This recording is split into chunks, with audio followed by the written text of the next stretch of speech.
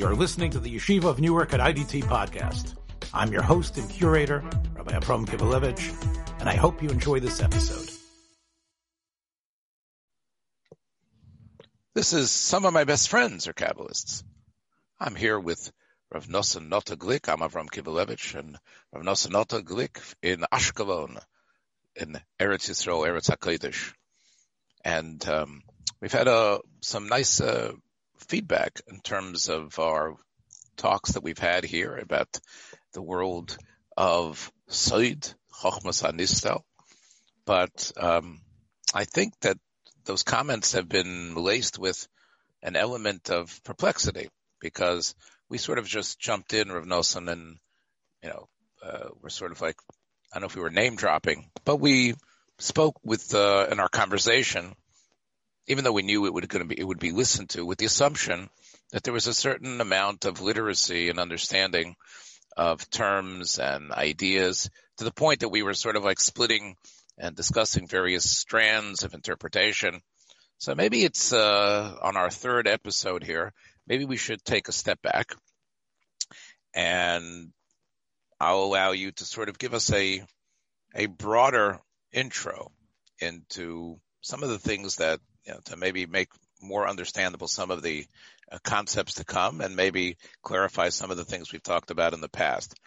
Let me, just to get the ball rolling, if you remember last week, we talked about the difference between Kabbalas HaZohar and what the state of Kabbalah was before the Zohar, and I mentioned the term called Merkava mysticism, and which harkens to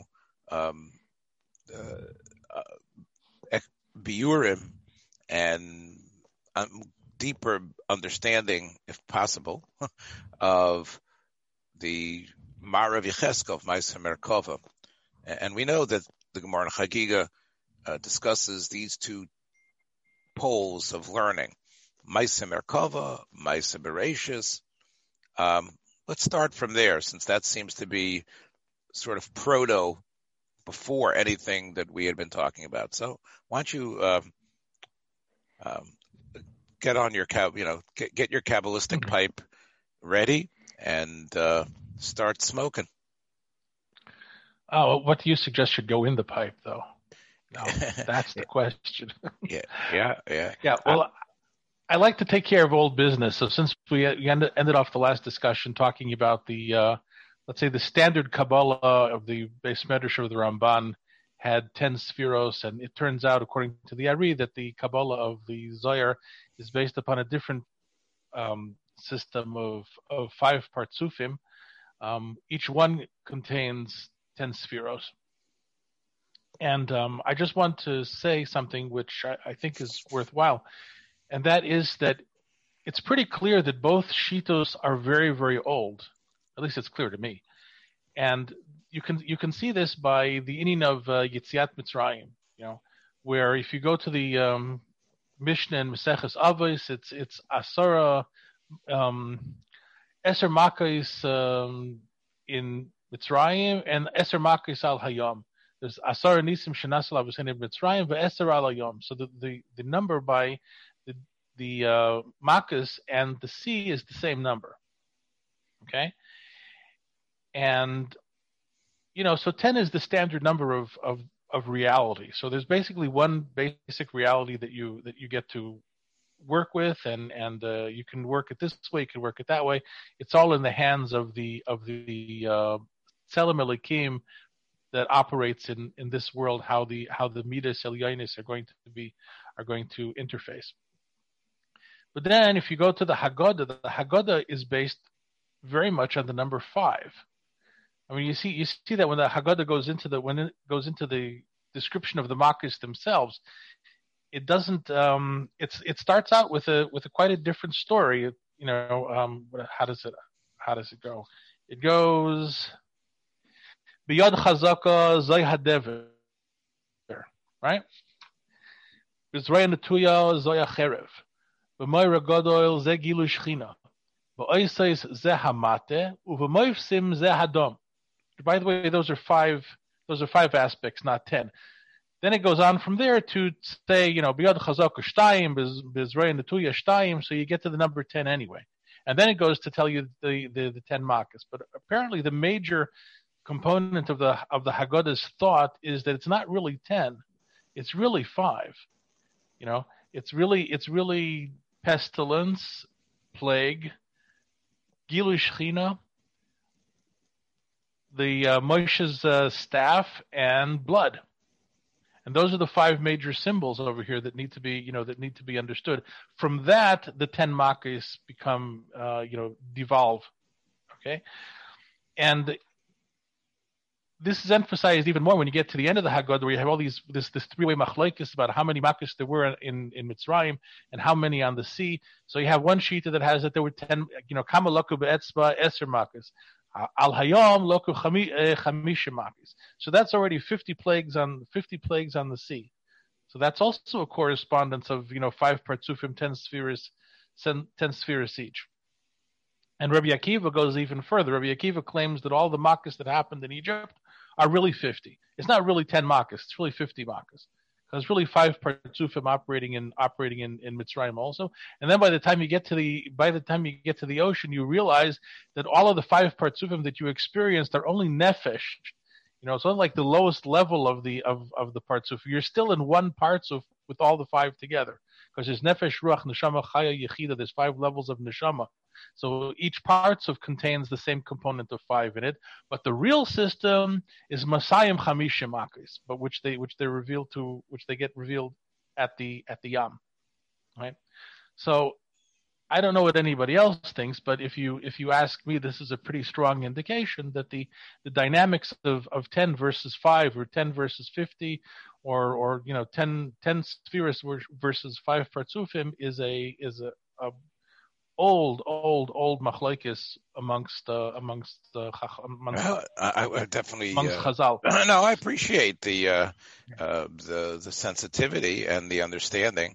I think that if I would add, since if we are doing a more let's explain what we just said show, I think what needs to be said is that the unleashing of the makos is a way of God sort of doubling or recreating creation, right? The makos, in a way, are an indicator of God's identity, of God's creative power. So therefore, those numbers aren't just about what happened in Mitzrayim, but they are really indicators for us, since we weren't there at the moment of creation, for how we can still comprehend God, right? So in other words, what God does in bringing us out of Mitzrayim through these wonders and miracles is really a way of revealing himself and giving humanity an understanding of what creation is. So therefore, if you are going to divide it into 5, so that tells you that God reveals himself in these 5 aspects. I know what I said is very simple, but just so people should realize that we, the Jews, and the rest of humanity need to look at those seminal events that occurred within that year and a half or whatever it was of the Jews being extricated from Mitzrayim as not just the great event of our freedom, but also the event that put God on the map. And we will always hearken back to that in terms of any further understanding of who the Godhead or how God works in the world, just to clarify. And therefore it's 5. Well said. What I would also just add, because I can't resist, is that most people, Rav Nosson, I almost said Nate, you'll be Moichame. Most people look at the Haggadah Shel Pesach as a 4 aspect, right? That is most people, when they analyze this great book that every Jew somehow has many copies of and knows almost in his bones, most people would say, oh, how come there's always these 4s? Everything seems to be, whether it's 4 cups or 4 sons. And I think that, by you indicating this fifth aspect, I think that's sort of this motif that is underneath that. I think we do pour a fifth cup as well, right? There is that fifth cup.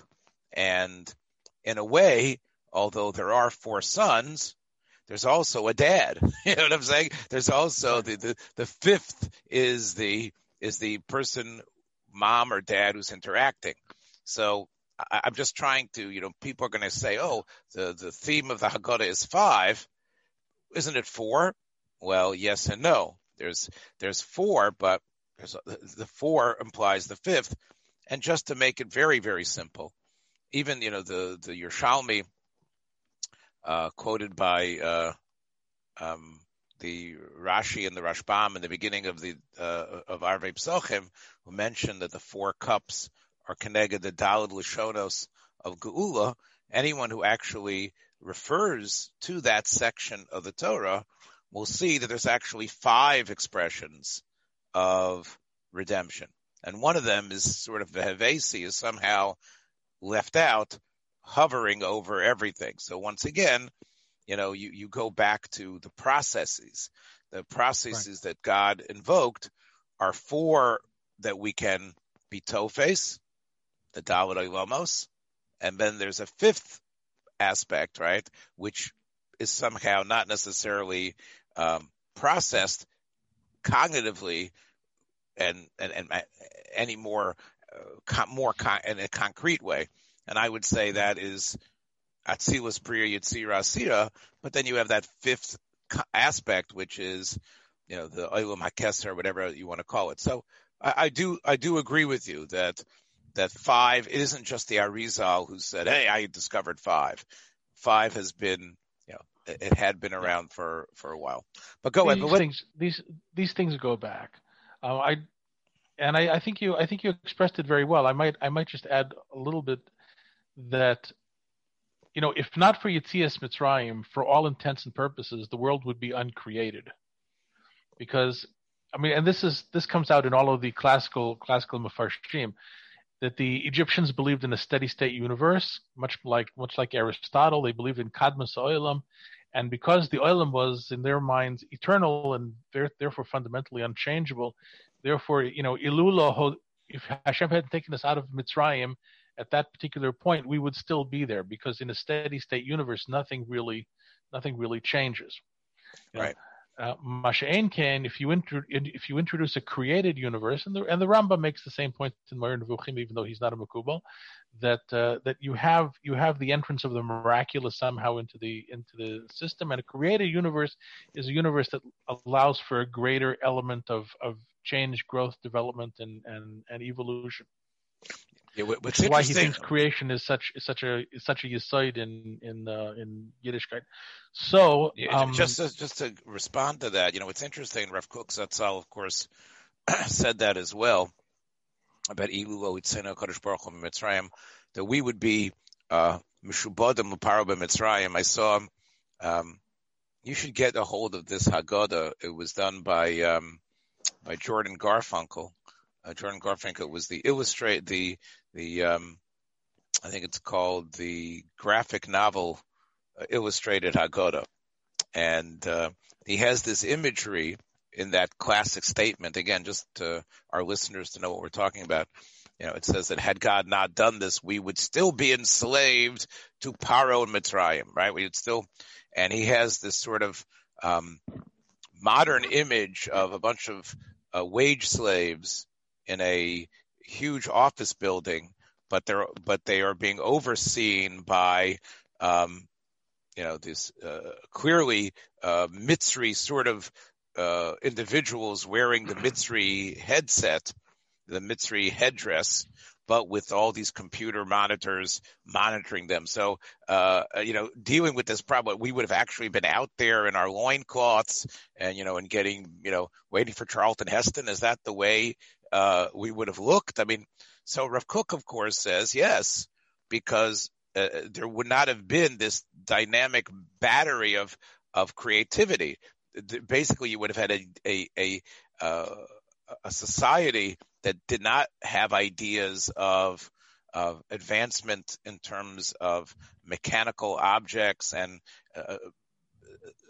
creativity in terms of saving labor, and you wouldn't have had a more developed sense of humanity and how they should be treated. All of those things are all part of the creative power of God working through us. But what I would just add to that is that even at that level, though, there was an advancement. There was an idea of using basic tools. There was an idea of man figuring problems out. There was an idea of how much straw you need in order to take the amount of bricks. So as much as we say the insertion of God and the insertion of the wisdom of God, the insertion of us bearing that wisdom, it wasn't like they would have been, the image of the caveman who is just, he has his bone, and he's banging on the food, or taking his wife by the head and dragging her into the cave. There's a certain level of what it was that we would have had even without that, even without the hisgalus of God in this world.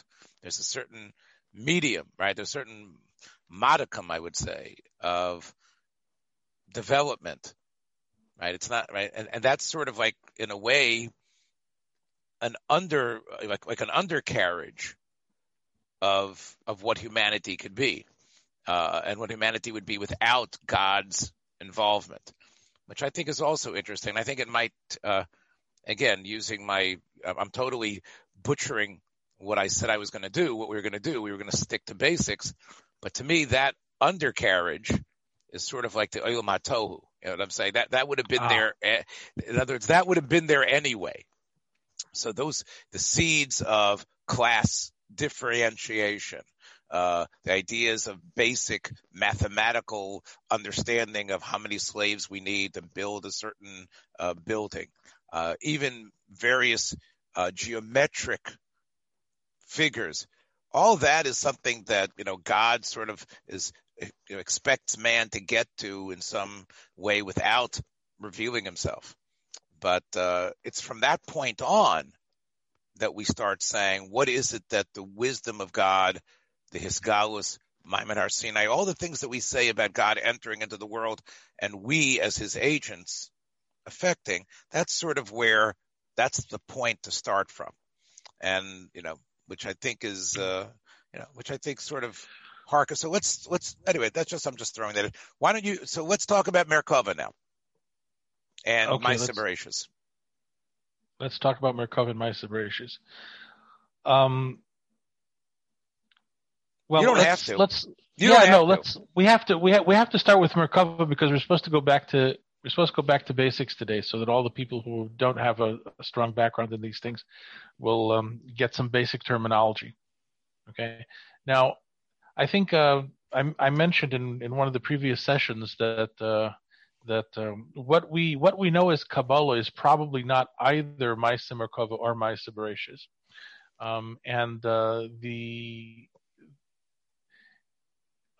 there's a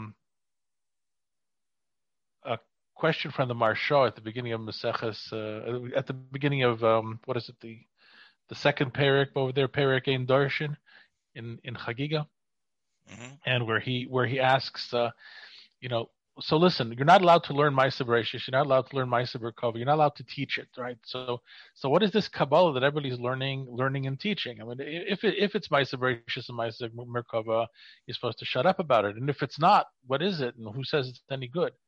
And there's Rabbi Tzvi Elimelech Medina of the Baal B'nai Yisachar. So he responds to it and he says that actually what Kabbalah is the keys for understanding the meaning of the Agadata and Shas.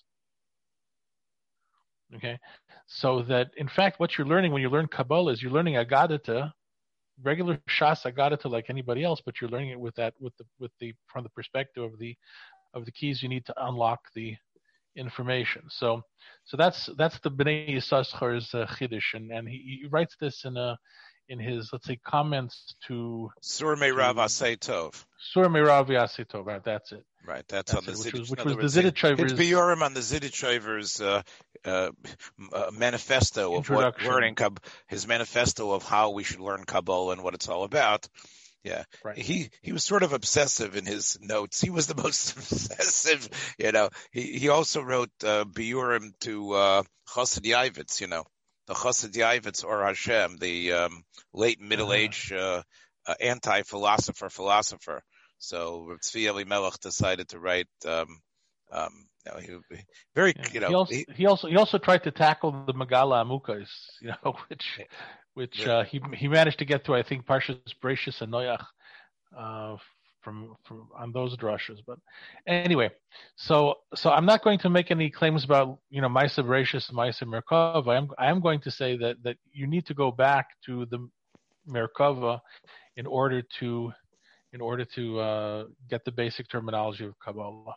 Okay, so of course, the Merkava, just again for our listeners, and we hope there are many who haven't tuned out yet already.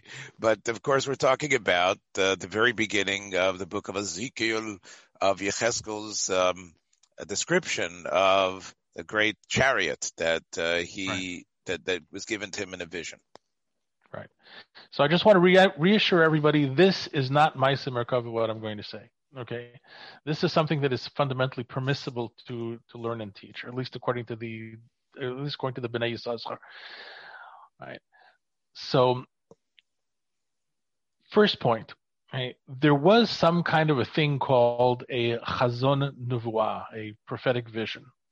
And it's a little bit hard to understand what a prophetic vision actually is unless you've had one, and none of us have had any. At least not recently. So you don't know whether, if a Navi tells that I saw a being with 6 wings, and it came and it flew over to me, what is that? Is that like, did he have some sort of vision of a tangible entity with 6 wings flying? Or did he have some sort of intellectual apprehension of something which is impossible to describe, but he describes it as being a man-like being with 6 wings, even though it doesn't look like anything at all? And by the way, my inclination is to understand the second version of what a Chazon Nevuah is. A Chazon Nevuah is fundamentally not a materialistic kind of seeing. If it is, it's because the human imagination adds components that help the vision communicate to you. This the Rambam says, of course, explicitly also. So you can't exactly say what the content, like if you imagine, or if you want to take a sketchbook, you want to sketch out the Merkava thing. Okay, that's not what it was, and so it certainly wasn't aliens appearing or any other sort of Narishkeit. It's a very rarefied and very abstract kind of comprehension, and it's called seeing. Okay, but it's not visually the same kind of thing that we would usually consider to be a picture of something. Now, but insofar as the Nevi'im left us descriptions of this, and second point is that as far as Chazal are concerned, and this is also Pshat, all Nevi'im saw the same thing. A person who was a Navi had a vision of the Merkava. Why is the Yecheskel the first one who spells it all out? Like what, Yeshayahu didn't have it? Like Chazal said, Mashara Shivcha Alayom Lo Yira Yecheskel Ben Buzi B'Ma'aseh Merkava, right?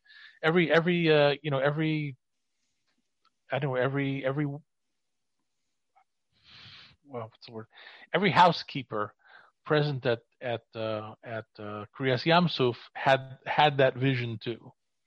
Okay, it's like the alphabet. It's the ABC of becoming a Navi. It's an initiation process. Okay, Bnei Yisrael at Ma'amad Har Sinai had it also, even though the only thing that's described is Tachas Raglov K'Maaseh Livnas HaSapir. Okay, but that doesn't mean that the whole thing wasn't there.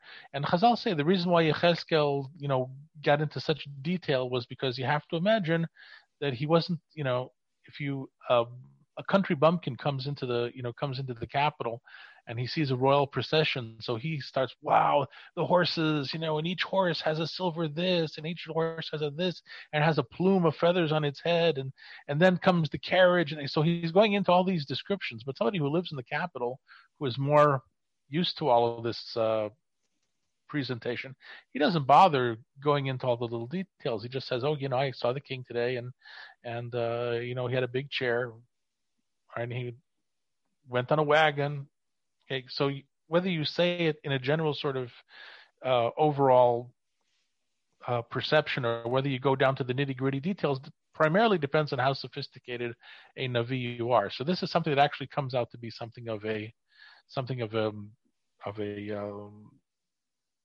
dig on Yecheskel. Diminution of the right, a diminution. Right. Yes, he's called the Ben Kvar compared to Yeshayahu, right. Compared to who's called the Ben Krach, who's Ben Krach, somebody who is used to it. However, I guess we of course the Hashgacha determined, and of course God wanted this nevuah to be written because we needed it, right? We needed to have the bumpkins description, because otherwise we would have no entry into this world at all. So I'm going to talk very briefly about what the Merkava comprises. The Merkava comprises 4 parts. Part number 1 are the wheels. So there are 4 wheels, which are somewhat probably more like spheres, because the wheels can turn in all sorts of different directions simultaneously. But there are 4 wheels on the bottom. Then on top of the wheels, you have something that are described as chayot. They're living beings. Okay, they have 6 wings, they have 4 faces, so forth and so on. I've always kind of thought of them as like shock absorbers, because they seem to be somehow connected to the wheels. Above the chayot is a blue floor made of some sort of luminous stone, and on top of that is a throne. So those are your 3 levels. Your oifanim, your chayes, and your kisei. And then here's the surprising part: there is a demus kemare odom. There's some sort of figure of a human being who is sitting in the chair. And so we have already this 4 level description of what's going on. So it's pretty straightforward that the circles, the wheels at the bottom of the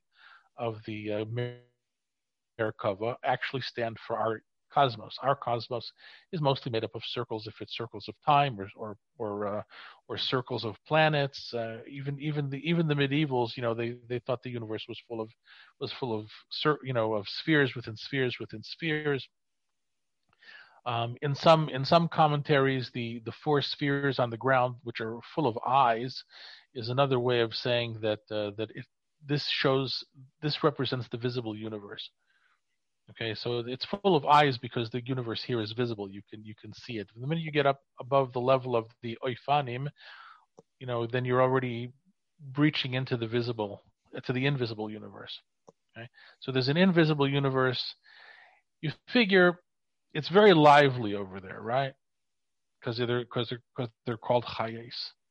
If you move up beyond that, you have stability. Things are very stable because it's a kisei. It's a royal throne. So it's a model of stability and power, right?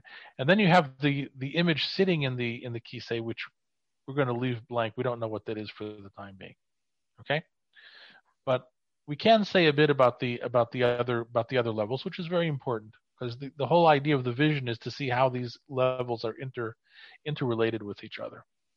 So the Galgalim, we already said, is kind of like Olam Hazeh, which is a world of circles. The most important circle in Olam Hazeh is the circle of becoming and fading away. Coming into existence, existing, and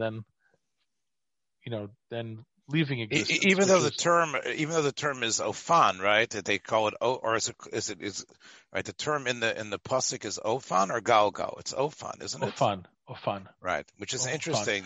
Which is interesting. Well, it's Tanakh. It's Tanakh Hebrew as opposed to later Chazal Hebrew, or maybe even philosophical Hebrew, depending on when because the Galgalim as it comes out down in Rambam Hilchos Society Atayra, is essentially described by the Greeks. The planets. Right. That's part of the Ptolemaic picture of the universe, where you have planet Earth, which is the world of coming into existence and going out of existence, which has Arbi Yesodis. Above that, you have a fifth element, which is unchangeable and incorruptible, but the fifth element is fit into spheres within spheres within spheres within spheres. Yeah, like I'm just shooting for something, and they're all revolving and spinning around. Right. So I'm just shooting for something very simple in terms of the fact that Ophan is about like the word poneh, which is to turn in a certain direction, to turn to a certain point. Now, when you have the idea, Galgal is almost like, as John Wayne said in The Searchers, it's like the turning of the earth that's going to happen. You almost have this sense of complete repetition.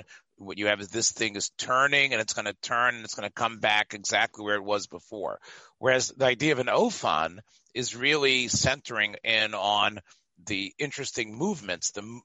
You're being poneh towards this direction, that direction. Yes, it is, in a sense, it is allowing you to move through things, but it's actually, in a way, a more dynamic way to describe things, as opposed to the stasis of Galgal. So I think there is something about Ophan that says, now turn this way, turn that way. It's moving. So anyway, go ahead. I'm saying it. That is the pshat in the pasuk. Because the wonderful thing, or the mysterious thing about these Ofanim is that they're not typical wheels. A typical wheel has to go either one way, and then if it's going to go in a different direction, it has to turn. But the Ofanim, being wheels within wheels, like maybe a double wheel or something more spherical, can go anywhere the Ruach wants it to go. But the Ruach initially is in the Chayis, is in the Chayot. And so I'm just going to cut to the chase and get right to the bottom of it. The idea is that there are three universes. Philosophers are quite familiar with them. The first universe is the universe of this world, the material universe, which comes into being, where things come into being and fade out of being. Then you have the higher universe, is the universe of emotion, of feeling. And that is transitional between this world and the world of true ideas, foundational principles, axioms, and abstract thought. So that the three levels of the Merkava refer to those three concepts. And the idea is ultimately that we have feelings, and this goes contrary to all of the current scientific paradigms that they have. It's completely anti-materialist. But we have a material body and a nefesh. We have a vital spirit of some kind or another, because we get it from the world of the Ofanim. We have feelings because part of us lives in the world of the Chayot. And we have ideas because part of us lives in the world of the Kisei, the world of the throne. Right, which is that world of abstract, if not unchangeable, but at least very constant, where you go from, like the Rambam's spurring, and all Aristotelian philosophers going from the particular to the concept.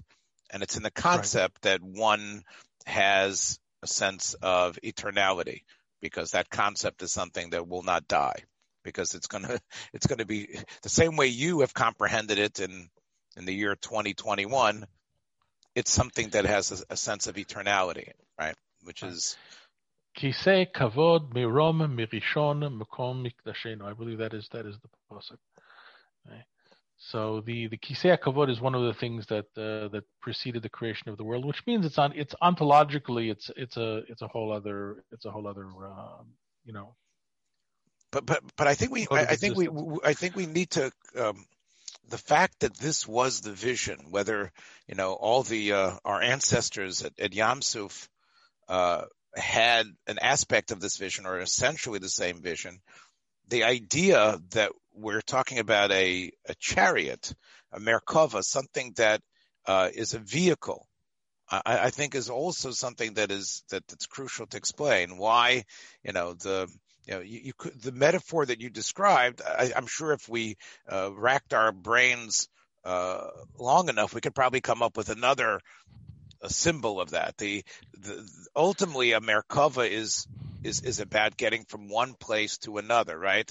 Especially in a quicker fashion, as we know, going back to Yam Suf, right?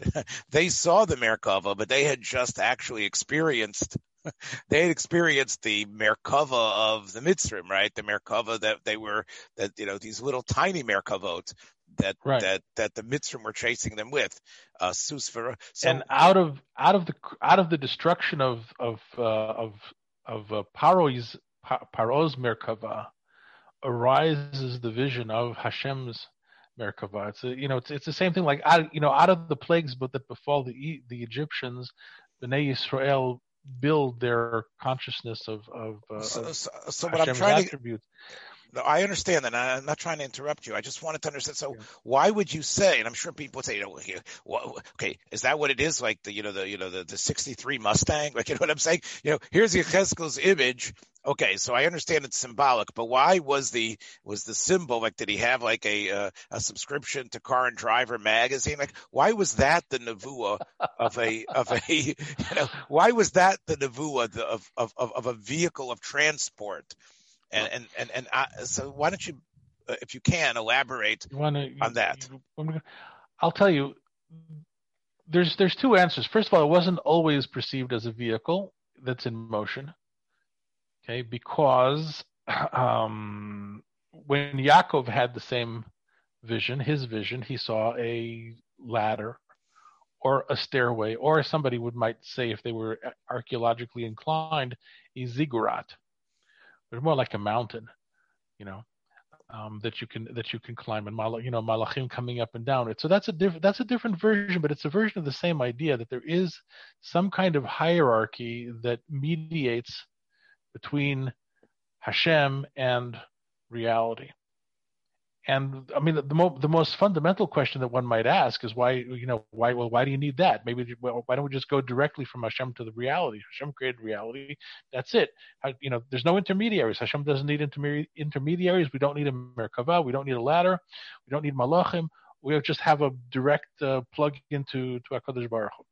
I mean, when we say God is Rochev HaRavot, right? So there is some sort of sense, and even let's go back to what Rashi quotes in the beginning of Parshas, in the middle of Parshas Lech Lecha, Ha'avot hein Merkava, right? The avos are the Merkava. Right. There's this idea of God moving and a sense of involvement, a sense of a process. That's what I'm saying. I mentioned in the beginning, as I set up our introduction, of Maisa Bereshis, Maisa Merkava. Maisa Bereshis, implies this is how creation occurred, and it's fascinating. And Maisa Merkava implies the movement. Maisa Merkava implies a process that God is getting from place A to place B, whether it's God or the powers, the spheros, the shefa, humanity.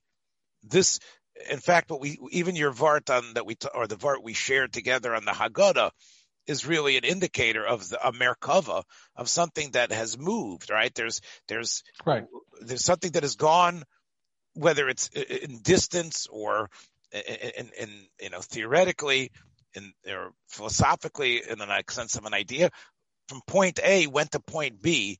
And the reason why you use a chariot is because that is the most effective way to get from point A to point B, right? You go by foot, you're not going to get there. Sometimes a ladder will get you because the Merkava, it's not like the DeLorean that's going to fold up and go fly in the sky, right? So you need to go, right? You're going straight. I remember something from the Gra, where the Gra said, and he was actually commenting to Yechezkel's vision, that the reason why it was a Merkava was because in actual fact the Shekhinah was moving. As the presence of Hashem was moving from the Beis Hamikdash to Bavel, or the Gilu Shechina of Mitzrayim was moving to the Beis Hamikdash in Yerushalayim.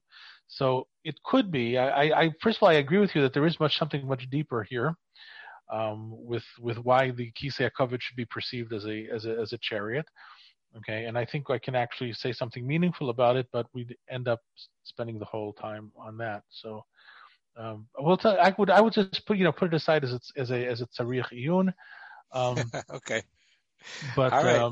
because where I really want to get to is, after we've explained that there are worlds of reality and of feeling and of thought. Okay, so then this kind of gives you an explanation as to why the Baal Shem Tov said that wherever you're thinking, or put it this way, wherever your perceptual framework is located, okay, that's where you are. So if your mind is full of feeling and love and joy and dancing and simcha and all this animation, you're in the world of the chayot. And if your mind is full of thoughts, you're in the world of thinking, right? And essentially, I do believe that all philosophers have accessed in some way one of those three levels. I would say, look, scientists look primarily at the Ofanim, and artists primarily try to grasp the chayis, and philosophers primarily try to grasp the realm of ideas. But these are all three, elements that are to some extent available to human experience. And then you have to ask yourself, okay, so who's the image of the person sitting on the chair? So here the Mekubalim have an answer that the image is Hashem's names and attributes, not Hakadosh Baruch Hu b'chvoidei v'atzmai, right? Which would be impossible, but the expression of Hashem's attributes and names, right? And therefore there is a fourth world which we call Olam HaAtzilut, because the contents of Olam HaAtzilut are emanated out of the Ein Sof, and even as they emanate outward, they're still intimately connected to the Ein Sof in such a way that what we're trying to say, and you can pour out oceans of ink trying to explain this one way or the other, and oceans of ink have probably been spilled, or very nearly oceans. The idea would be that there is, in the realm of Atzilut, nothing really exists. It's a mode of reality that is beyond being. And therefore, since it's beyond being, it does not need to be separate from Hashem. It can be one with Hashem, and it can also project outward and show us who Hashem is. So the best mashal that I can think of this would be let's say an actor, okay, or actually it could be any one of us, but it's a mashal, okay. The actor has within himself all sorts of characters, and they're real characters too, because when the actor expresses several of his characters or all of his characters or some of his characters in a particular way, he's not showing you something other than himself. He's showing you himself in all sorts of ways that you can actually relate to this and grasp it. But in the end, all the characters are himself. Or if you want to say, let's take a look at you. Who you are within your inner self is impossible to describe, right? But you're a father to your children, you're a husband to your wife, you're a teacher to your students, and all of these things are you, but they're separate enough that different people, different levels, different situations can receive from you, and can become real and manifest themselves through you. On the other hand, they are all actually betelim umuvutalim. They're nullified to you also. There isn't anybody there but Reb Avremel. That's it. But obviously the Reb Avremel that I know as a friend is a different Reb Avremel than your students know as a teacher, and certainly different than what your wife knows as a husband, and so forth and so on. Right? So Olam Atzilut is the figure that appears in the chair. It is also, at the same time, a reflection of the person who is looking. Right? Because why should I see the figure in such a visage? Why should I grasp it this way? Well, I grasp it because this is what it is for me. Okay, so there's also a very strong underlying feeling that the way you see it is a reflection of who you are, and that in the end, Hakadosh Baruch Hu is only showing you light and love. That's Chesed is the only real thing that's coming out of there, but not everybody can grasp the Chesed. So some people have to see it as Gvura, or some people have to see it otherwise. In the end, Olam Chesed Yiboneh, but there are people who can only grasp the Chesed if it's causing them pain and they're running away. Right.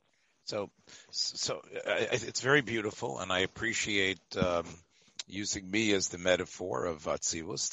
I know the only reason you're doing that is because you're looking at me through Zoom. So what else? If I used myself, it would be a little arrogant. Come on. No, I just figured because there's a large picture of me that's being projected into your apartment in Ashkelon. But let's sum up here and say that if someone is inspired or wants to take the time and effort to begin a mystical journey and to try to understand and wrap their head around ideas of Kabbalah, would you suggest that they study Tanakh and to study specifically Sefer Yecheskel? Is it something they should sort of like only refer to after they're in some other Sfarim? Would you say that learning, I know we used to make fun of this when the Art Scroll of Yecheskel came out. There was running on every page, like the Surgeon General's warning on the cigarette cartons. This is not to be taken as the pshat.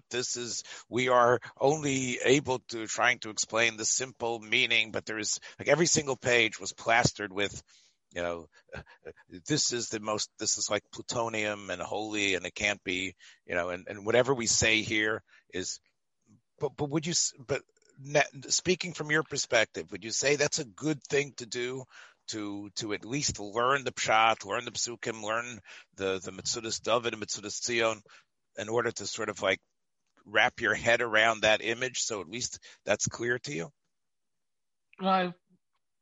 First of all, everybody should learn it simply because it's the Haftarah for Shavuos. Okay. Okay, I don't think there's that much to be gained by darshaning it, because that work has been done, and people, sometimes it's very, very worthwhile to walk the path of the people who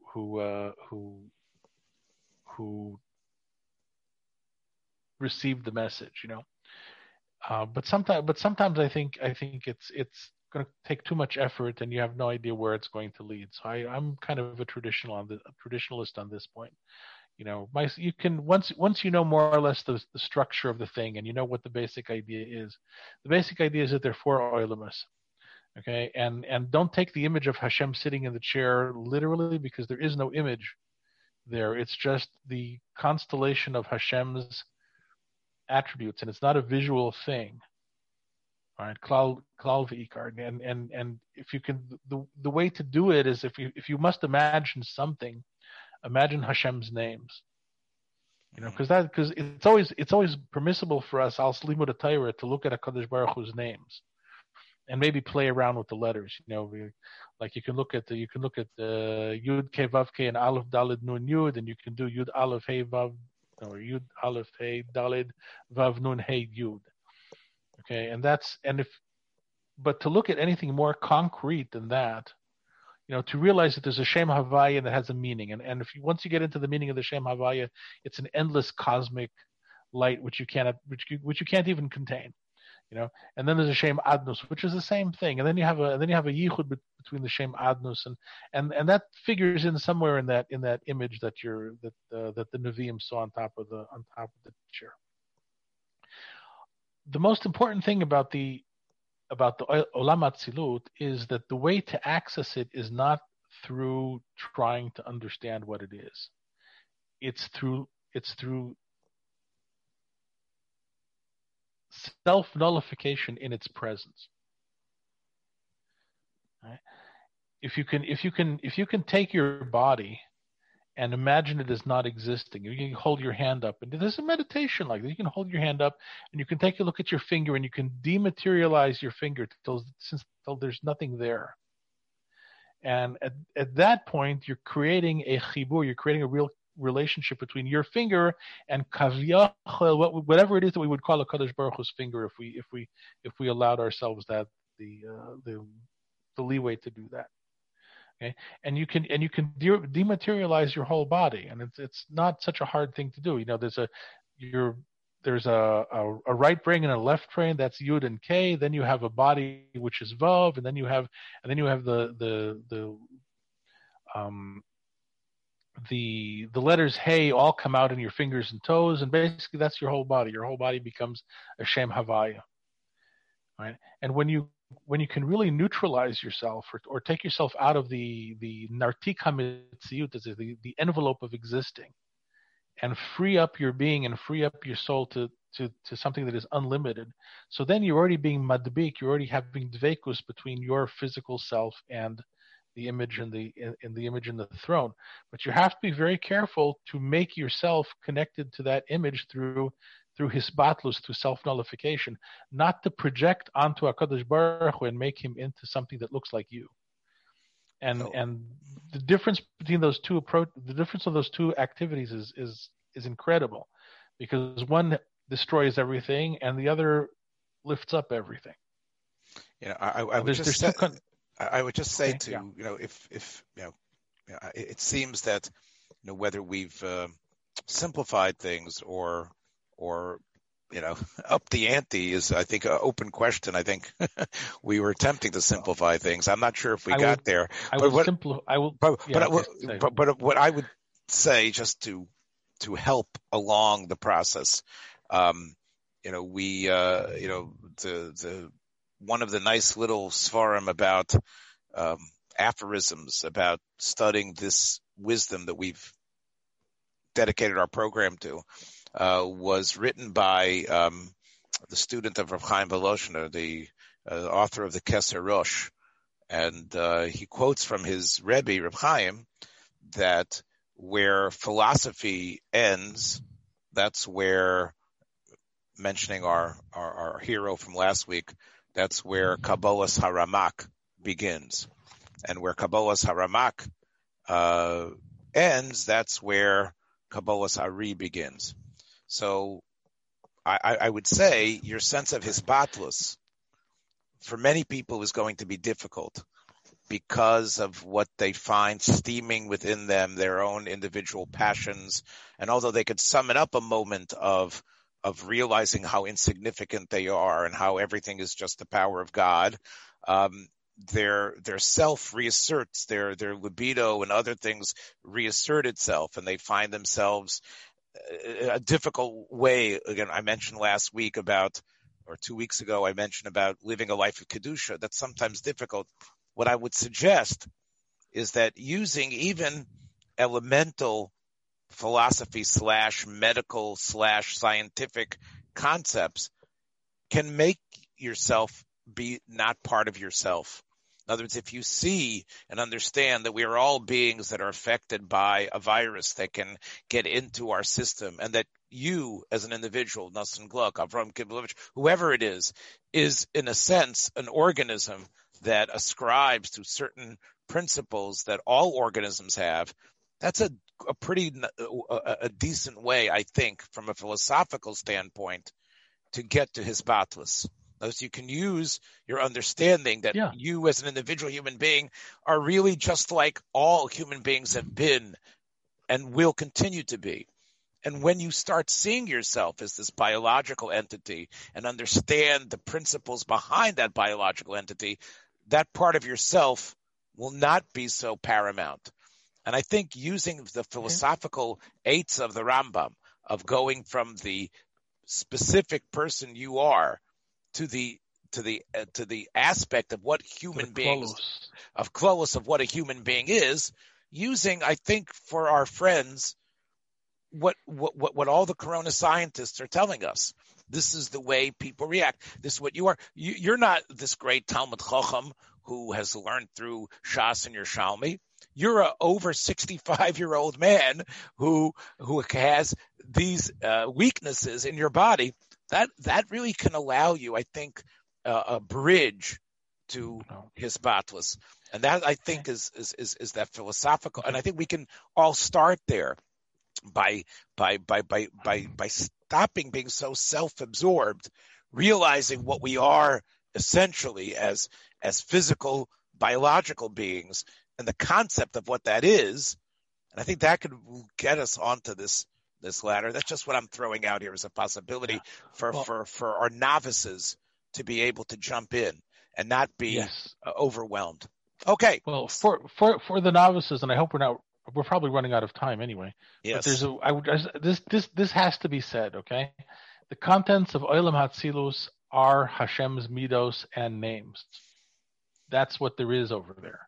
And Hashem's midos are one with him, but they are sufficiently distinct from one another in a very paradoxical way so that you have something to relate to, so that you can find yourself reflected in them. The other worlds which are called Bria, Yitzira, and Asiya, by the way, the worlds of the Galgali, of the Ofanim and the Machayot and the Kisei, they have other names, Bria, Yitzira, and Asiya. Those are worlds that have a sense of being to them, and therefore there's some element of klipa in all of those worlds, because you can either be batel to HaKadosh Baruch Hu, you can be integrated with his oneness, or you can be separated. So you can have ideas that are connected to Hashem, you can have ideas that are not, and they're still ideas. Okay, so there's an element of klipa to all of these three worlds, and you have to avoid, in a sense, going there. You have to make sure that you're facing, since we're talking about Ofanim, that you're facing in the right direction. The primary derech of the Torah, in order to have us reach Dveikus and his batlus to HaKadosh Baruch Hu, is through mitzvahs, because mitzvahs are actions, and each action is a midah of Hashem. And when you involve yourself in an action that is bigger than yourself, that it has been done by thousands of people over the years, you do actually create a kind of vessel for yourself that is not in the realm of things. It's not in the realm of objects. It's not in the realm of being. An action is not a being. And generally, we always think that beings exist and actions are things that are done to beings, or they're processes that beings undergo.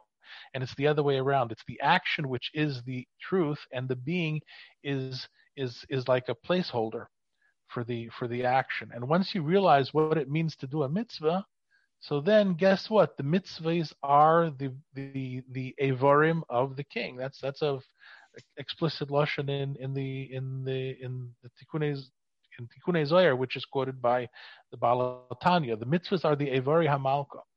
Evorei HaMelech.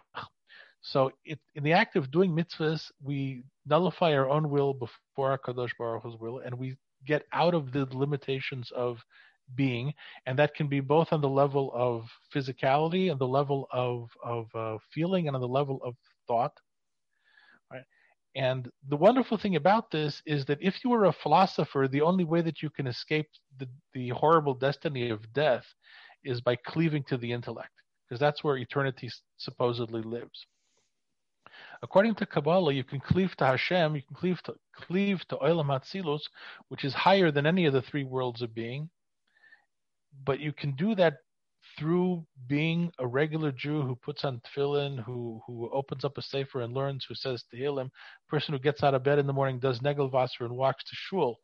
Though all of those things are Hashem's midos and shemos, as they devolve into the world of Asiya. So the possibility of Dveikus exists both for the body and the emotions and the intellect and the totality of the human being, which is why we believe in Tchias HaMeisim, Kitzer. Okay, we're not Rambamists that believe that the body is disposable, right? Somehow the body has to come back because the body has always been part of it. Well, it definitely is a very satisfying and life-affirming, aspect, as opposed to seeing things in this cold, sterile way. The importance of that almost eternal moment of every Maisa Mitzvah that you do. It's not just another action that was done by this being that is going to die very soon, but it actually has a demiurgic, eternal difference. And maybe that's something maybe we should leave for a different program in terms of what the power of mitzvahs. Thanks for joining us for another episode from the Yeshiva of Newark at IDT Podcast. Be sure to subscribe on your favorite podcast app so you don't miss a single episode.